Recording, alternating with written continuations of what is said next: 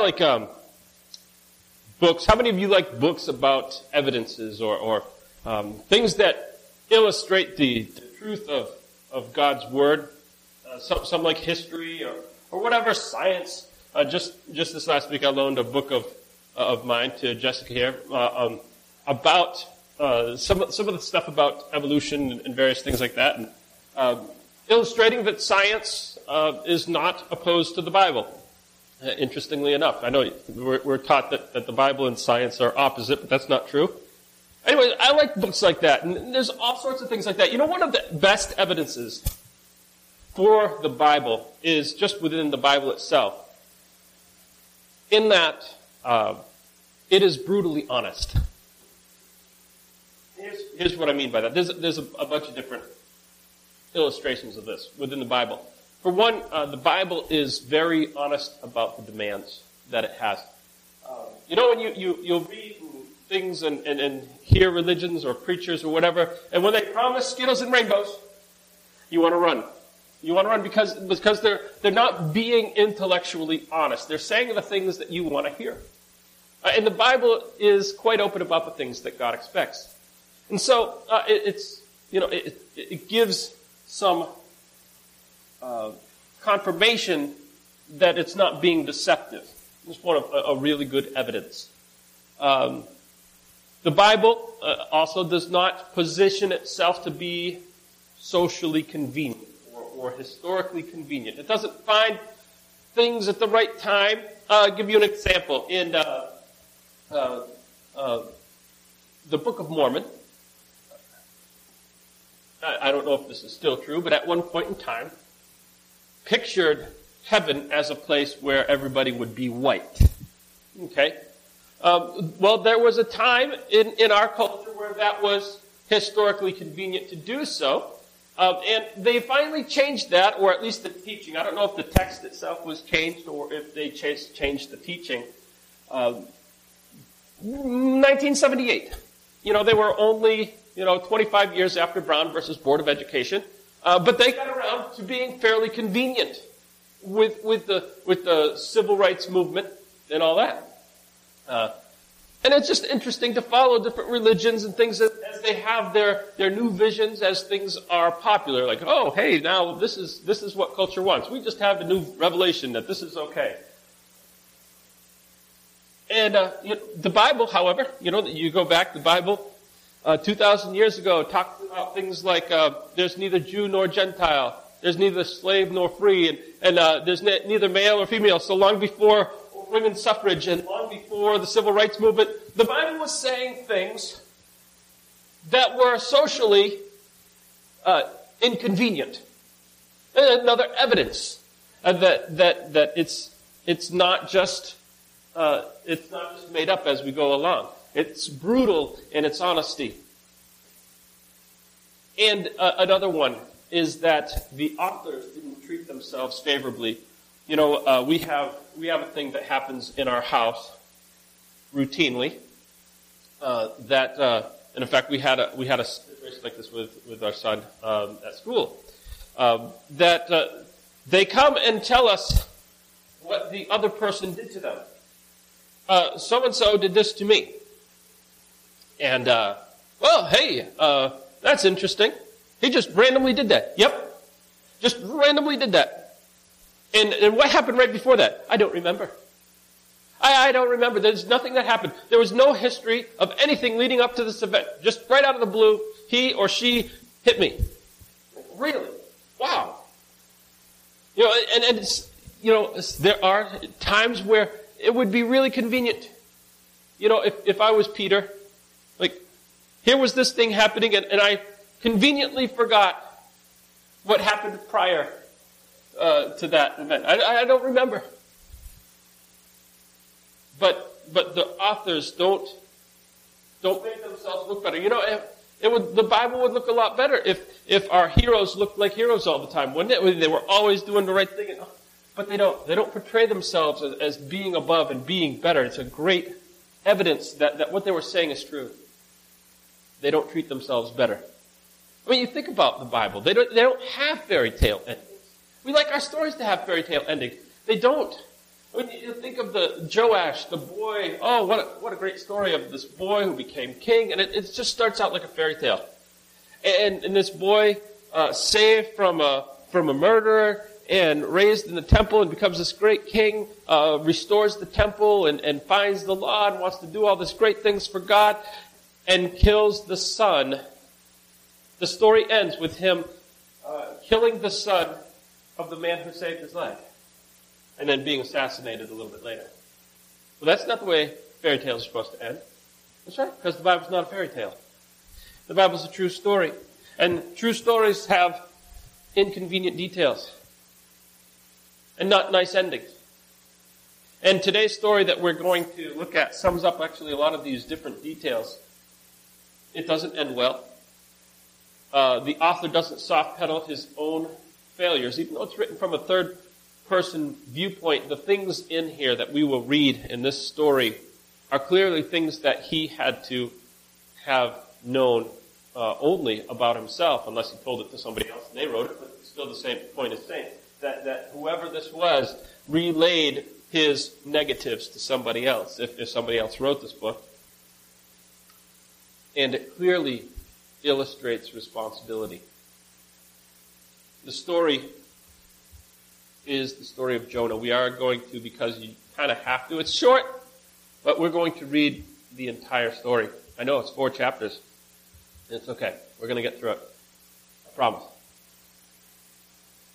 The word of the Lord came to Jonah the son of Amittai, saying, "Arise, go to Nineveh, the great city, and call out against it, for their evil has come up in front of me."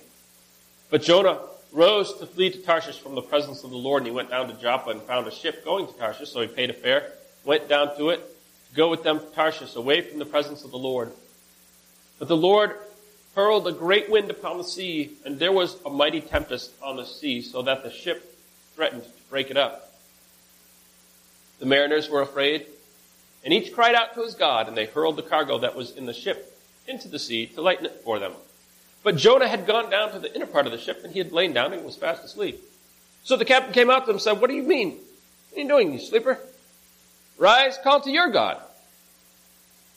Perhaps this God will give a thought to us that we may not perish." So like, hey, all right, listen, we all got these different gods. One of these gods got to work. We're trying everything we can. So hey, you try out here. It can't hurt. Right? So they said to one another, "All right, come let us cast lots, that we may know on whose account this evil has come upon us." So they cast lots, and big surprise, it fell to Jonah. They said to him, "Tell us on whose account this evil has come upon us. What is your occupation? And where do you come from? What is your country, and what people are you?" So he said to him, "I am a Hebrew. I fear the Lord, the God of heaven, who made the sea and the dry land." Then the men were exceedingly afraid and said to him, "What is this that you have done?" For the men knew that he was running from the presence of the Lord, because he had told them. So they said to him, "What should we do that the sea will quiet down for us?" Because the sea was getting more and more violent. And he said to them, "Pick me up, throw me into the sea. Then the sea will quiet down for you, for I know that it is because of me that this great tempest has come upon you." Nevertheless, the men rowed hard to get back to land, but they couldn't, because the sea was getting too violent. So they called out to the Lord, "O Lord, don't let us die for this man. Don't lay innocent blood on us, because, O Lord, you have done as it pleased you." So they picked up Jonah, threw him into the sea, and the sea stopped from its raging. And the men feared the Lord exceedingly, and they offered a sacrifice to the Lord and made vows. The Lord appointed a great fish to swallow up Jonah, and he was in the belly of the fish, better be accurate on that one, 3 days and 3 nights. And Jonah prayed to the Lord from the belly of the fish and said, "I called out to the Lord out of my distress, and he answered me. Out of the belly of Sheol I cried, and you heard my voice. For you cast me into the deep, into the heart of the seas, and the flood surrounded me, and all your waves and your billows passed over me. And I said, I am driven away from your sight, yet I shall again look upon your holy temple. And the waters closed over me to take my life, and the deep surrounded me. Weeds were wrapped around my head, and at the root of the mountains I went down to the land whose bars closed upon me forever. Yet you brought me up from the pit, O Lord my God. When my life was fainting away, I remembered the Lord, and my prayer came to you into your holy temple. And those who pay regard to vain idols forsake their hope of steadfast love. But I, with the voice of thanksgiving, will sacrifice to you what I have vowed to pay. Salvation belongs to the Lord. And the Lord spoke to the fish, vomited Jonah out on dry land. The word of the Lord came to Jonah a second time, saying, Get up, go to Nineveh, the great city, and call out against it the message that I tell you. So Jonah arose and went to Nineveh, according to the word of the Lord. Now Nineveh was an exceedingly great city. It was 3 days' journey across. And Jonah began to go to the city. He went a day's journey, but went about a third of the way across it. He said, 40 days and Nineveh will be overthrown. And the people of Nineveh believed God, and they called out for a fast and put on sackcloth, from the greatest of them to the least of them. The word reached the king of Nineveh, and he arose from his throne and removed his robe and covered himself with sackcloth and sat in ashes. And he issued a proclamation and published through Nineveh, by the decree of kings and nobles, let neither man nor beast, nor herd nor flock taste anything. Let them not feed or drink water. But let man and beast be covered in sackcloth. And let them call out mightily to God. Let everyone turn from his evil way, from the violence that is in his hands. Who knows? Maybe God will turn and relent, and turn from his fierce anger, so that we will not perish. And when God saw what they did, how they turned from the evil way, God relented from the disaster that he said he would do from them, and didn't do it. But it displeased Jonah exceedingly, and he became angry. And he prayed to the Lord and said, O Lord, isn't this not what I said when I was still in my country? And that's why I hurried to run away to Tarshish, for I knew that you are a gracious God and merciful, slow to anger, and abounding in steadfast love, and relenting from disaster. So therefore now, O Lord, take my life from me, for it's better for me to die than to live. And the Lord said, Are you right to be angry? Jonah went out of the city and sat on the east of the city and made a booth for himself there, and he sat under the shade till he would see what would become of the city. Now the Lord God appointed a plant, made it come up over Jonah, so that it would be a shade over his head to keep him safe from his discomfort. So Jonah was exceedingly glad because of the plant. Thank you, God. But when dawn came the next day, God made a worm, attacked the plant, so that was withered, and the sun rose, and God appointed a scorching east wind, and the sun beat down on the head of Jonah. Now he became faint. And he asked that he might die, and said, It's better for me to die than live. And God said to Jonah, Are you right to be angry about the plant? He said, Yes, I am angry. I'm angry enough to die. The Lord said, You pity the plant for which you did not labor, nor did you make it grow, which came into being in a night, and perished in a night. Should I not pity Nineveh, the great city in which there are more than 120,000 persons who do not know their right hand from their left, as well as many cattle? This is a story about avoidance. That's what this is. It's a story about avoidance all the way through it, not just at the beginning, but it is entirely a story about avoidance. In the root cause is pride. Now, pride has different results. Now, there are some positive benefits. So we talk about pride in a good way. We talk about work ethic, and I have a work ethic because of my pride. You know, and I don't do a thing half. I'm going to do it right. You know, you might have a family name to uphold, and you're a family pride. We have family pride here. We do things this way, and we only buy these types of things. We have family pride. Or you might have a particular standard that you have developed for whatever reason. Someone who taught you, someone who influenced you. You have pride because of your association with things, and whatever that is, you've developed a sense of pride, and that causes us to do good things. Sometimes pride may cause you to behave bravely. You know, sometimes a negative form of pride can actually cause a positive benefit even. Like, you can speak too quickly, and then simply because you have too much pride to back down, you go and do something brave. You could also be doing something stupid. But you're not going to back down. You develop a backbone simply because you have too much pride to back down. Yeah, because you're more worried about what people will think about you than the results of doing something stupid. Right? And sometimes those stupid things that you might do can actually be something brave sometimes. So these are the ways that it can have some type of benefit. But Jonah's pride is not a positive one, and it doesn't manifest itself positively at any point in this story.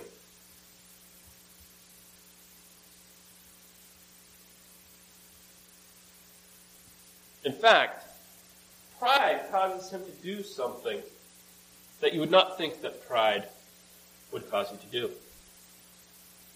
Pride actually causes him to act like a coward. What? Pride actually makes him run away. Now, pride most times makes you stand up and I'll defeat this enemy, or you can't push me down. And that's typically what we think of pride doing, but pride makes him run away the opposite direction. When I say pride makes him run the opposite direction, understand Tarshish, we still don't know what Tarshish was. That's how far away he ran. Tarshish was off the map. We still don't know. There are estimates of where Tarshish was. What place this was. I mean, he's on a ship and they don't even know what his people is. That's how far away he's gone.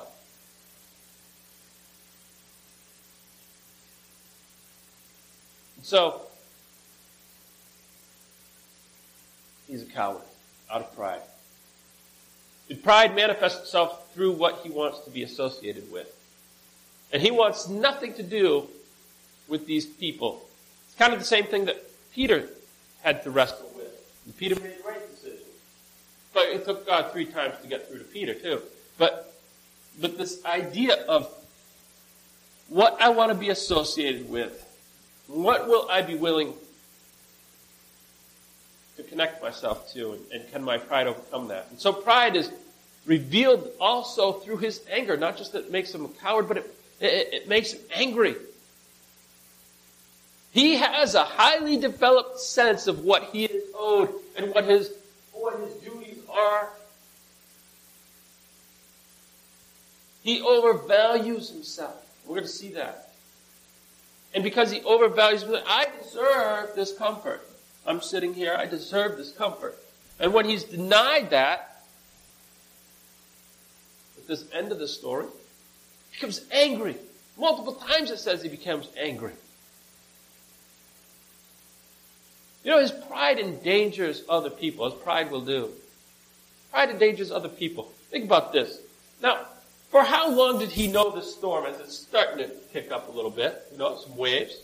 Does he notice that? Maybe not. Maybe he's like, well, it's kind of rough waters out here. And he starts to get violent. And at some point, he knows about him and he goes down. Now, as they go through this process, they finally figure out, he finally fesses up to it. But he is endangering other people. Think about what they must have gone through their mind. Like, you know, you could have told us this like 3 hours ago and we wouldn't have had to throw all our cargo overboard. Thanks. You know, we could have saved this whole thing, this whole purpose of this ship, which was a merchant ship, obviously. We could have saved the whole purpose of this voyage if you would have just been blunt at the beginning of this. We would have stopped off at a port, set you out, and been on our way. But no, pride caused him to stick to his plan until it was not possible to go any further, and he endangered other people. Pride resists doing what he should. He was part of the hashtag resistance. Now, when I say resistance, I'm not talking about the beginning. He was going to resist, and he resists the whole way through this story.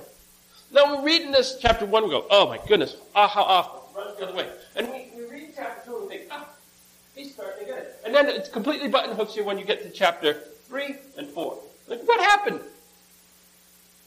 What happened in chapter 3 and 4? Because he's like, okay, yeah, I'll go. And chapter 2 is such a nice poem, song, prayer thing.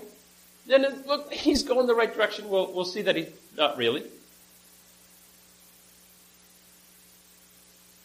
But he comes out and he goes. But it's important to notice what he does when he goes. Because he goes to Nineveh, And God says, I want you to tell them that I'm going to kill them. They got a couple of weeks, and it's over. And you know what? That's what he tells them. You're going to die. You're dead. You're all going to die. I'm going to be sitting there with my popcorn to watch it. You're going to die. Now, he doesn't anywhere ever volunteer any information. Now, we know that he knows that God is a merciful God, right? He says that at the end of it. I know. This is what I said to you at the beginning. You're too merciful. And he doesn't volunteer that information. You know, by the way, I happen to know God a little bit because I'm his messenger, and he is merciful. No.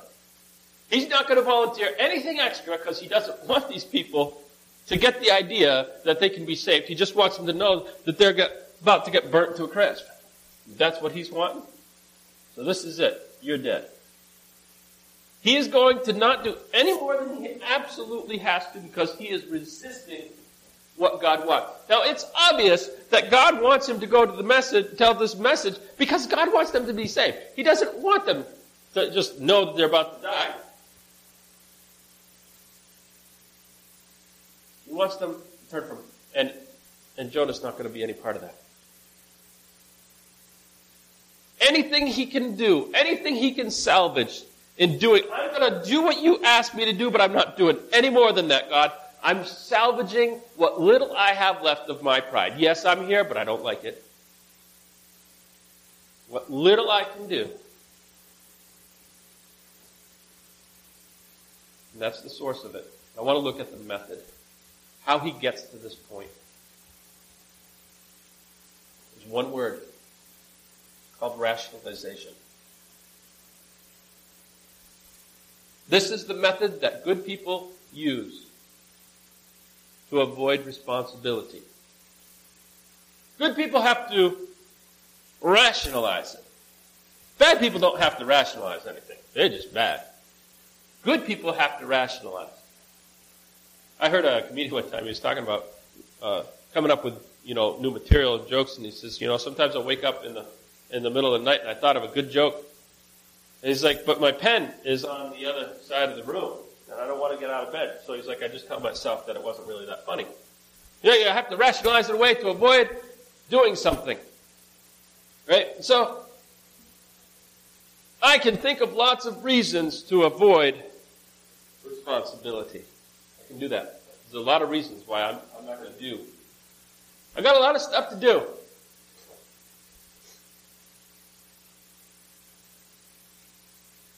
No. It's not my job. That is somebody else's job.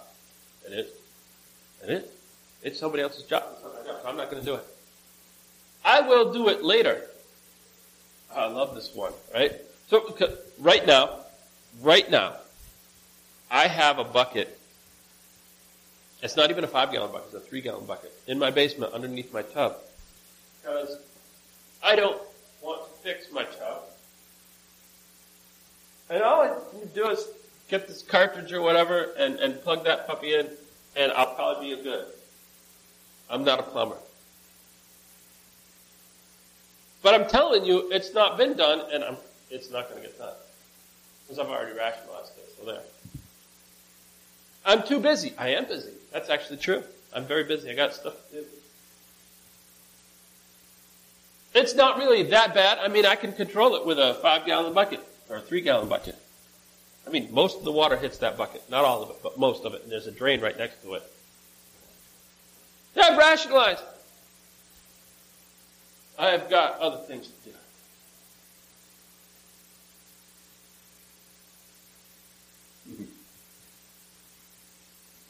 Yeah, it's going to get done.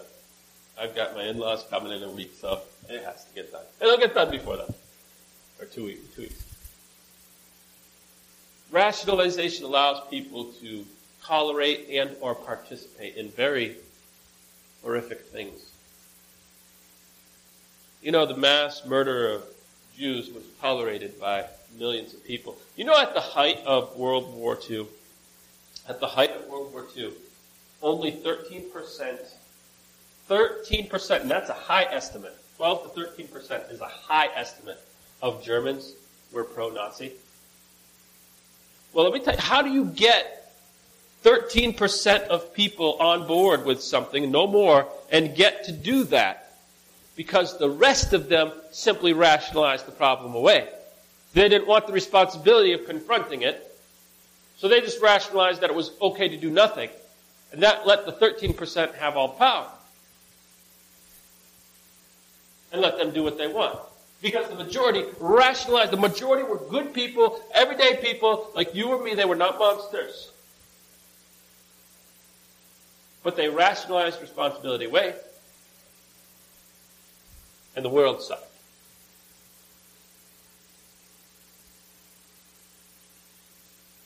You slowly, rationalization desensitizes people to the reality. And the basis of this rationalization was pride. All they did was tell them, these people are less than human. Yeah, yes, I can see that. You know, look what they do with this and look what they do with that. And they're not really people like you and me. We're good people. They're just a little bit less. Oh, okay, I guess that's okay. I guess I've rationalized it now. Hey, it's okay to treat them poorly. And Jonah shows this same process. Jonah's pride desensitizes him. He gets to the point where he actually, this good man, is willing and desirous to watch the destruction of about 150,000 people, according to our estimate. 150,000 people he wanted to watch go up in smoke. Get out the bag of popcorn, sit under my little tree, and let me watch this. You know, even, this is important. This is important. You know, let's go back to that. Because chapter 4 is kind of interesting. So chapter 4, God has already extended his mercy. God has already declared he's going to be merciful at the end of chapter 3. Chapter 4 is Jonah's response.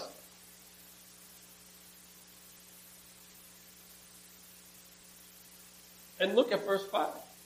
Then Jonah went out to the city and sat at the east of the city and made a booth for himself there to see what would happen to the city. He was so full of pride. He was so hoping that God was going to destroy them. Even after God said, I'm not going to destroy them now, he still went out to the city to watch, just in case, that they might. And he sat there. I don't know how long he sat there for. At least a day.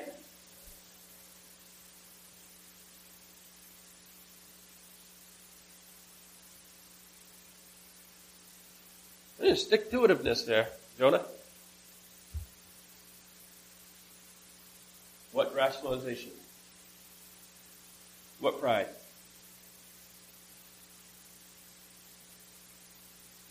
And you wonder, how did he get there? How did he get to this point? Well, it's easy.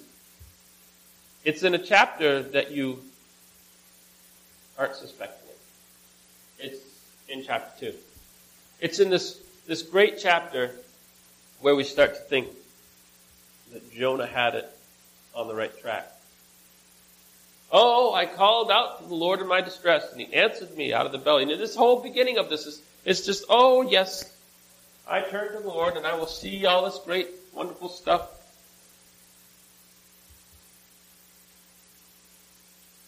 And is on the right path.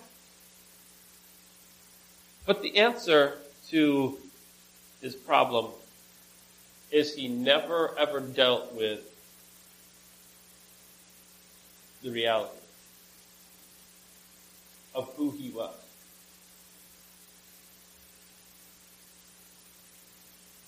Look at verse 8. At the end of his prayer.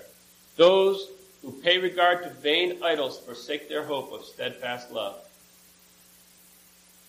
But I, with the voice of thanksgiving, will sacrifice to you. I will bow. I'll pay what I vowed. Because salvation belongs to the Lord. And this is the key. At the bottom of the ocean or sea or wherever he was at this point in time in this fish,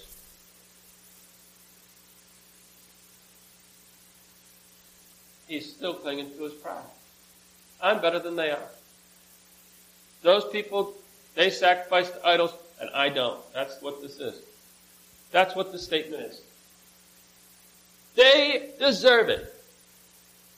You know, we get this picture, and I think I have this picture largely because I've watched VeggieTales, and we get this picture that Jonah jumps out of the boat, and before he hits the water, this fish jumps up and snatches him out and takes him down.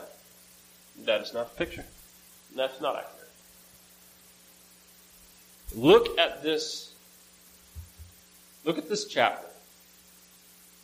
Look at this description of what was happening to him. You cast me into the deep, in the heart of the seas, and the floods surrounded me. Your waves and your billows passed over me. And then I said, I am driven away from your sight. He was in the process of drowning, which I've been told by people who have survived it is the scariest thing that you can possibly imagine.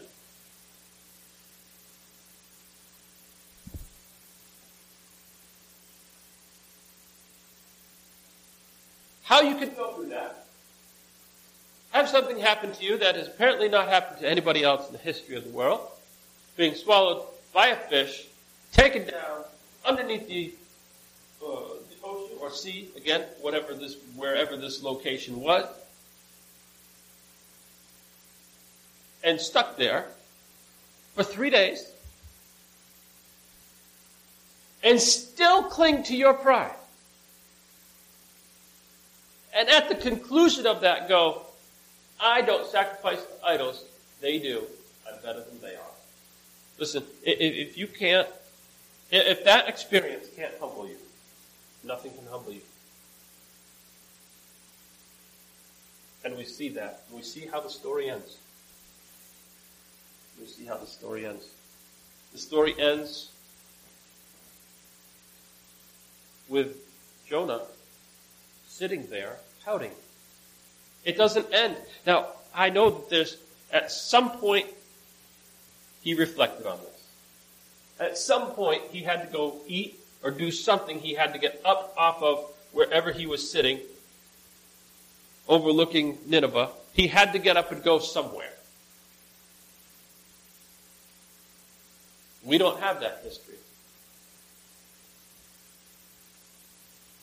But it's obviously after this point in time that, who knows what he said at the bottom or prayed at the bottom of the sea. Only Jonah knows. And it's made for us. So he obviously came to grips with it to some degree. I don't know if he repented. It would seem that he has. It seems that he had a slightly different take on himself. Had some self-awareness after a while. At least I hope so. But at least as far as this story is concerned, he never got it. Within this time frame, he didn't get it. Pride keeps us from a lot of things. Pride hurts those around you. What things are you rationalizing right now? What things need to be done that you have rationalized? Are there things more serious than your shower that leaks? You have rationalized. Things that need to be done. Things that need to be said to smooth over a relationship.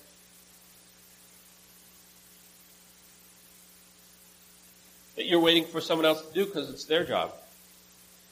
Things that you've got under control. Things that you can handle. You know you can't handle it. You know if you rationally took a look at your life, you would come to a different conclusion if you had some perspective. But right now, there's too much pride. You don't want to give in. What needs to be done? How have you rationalized it? Who's being affected by it?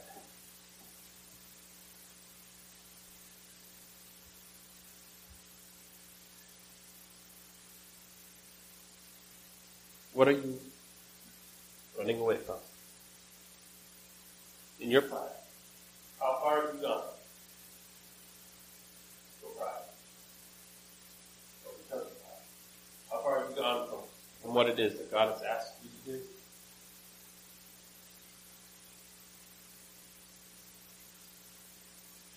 Don't make God take you to the bottom.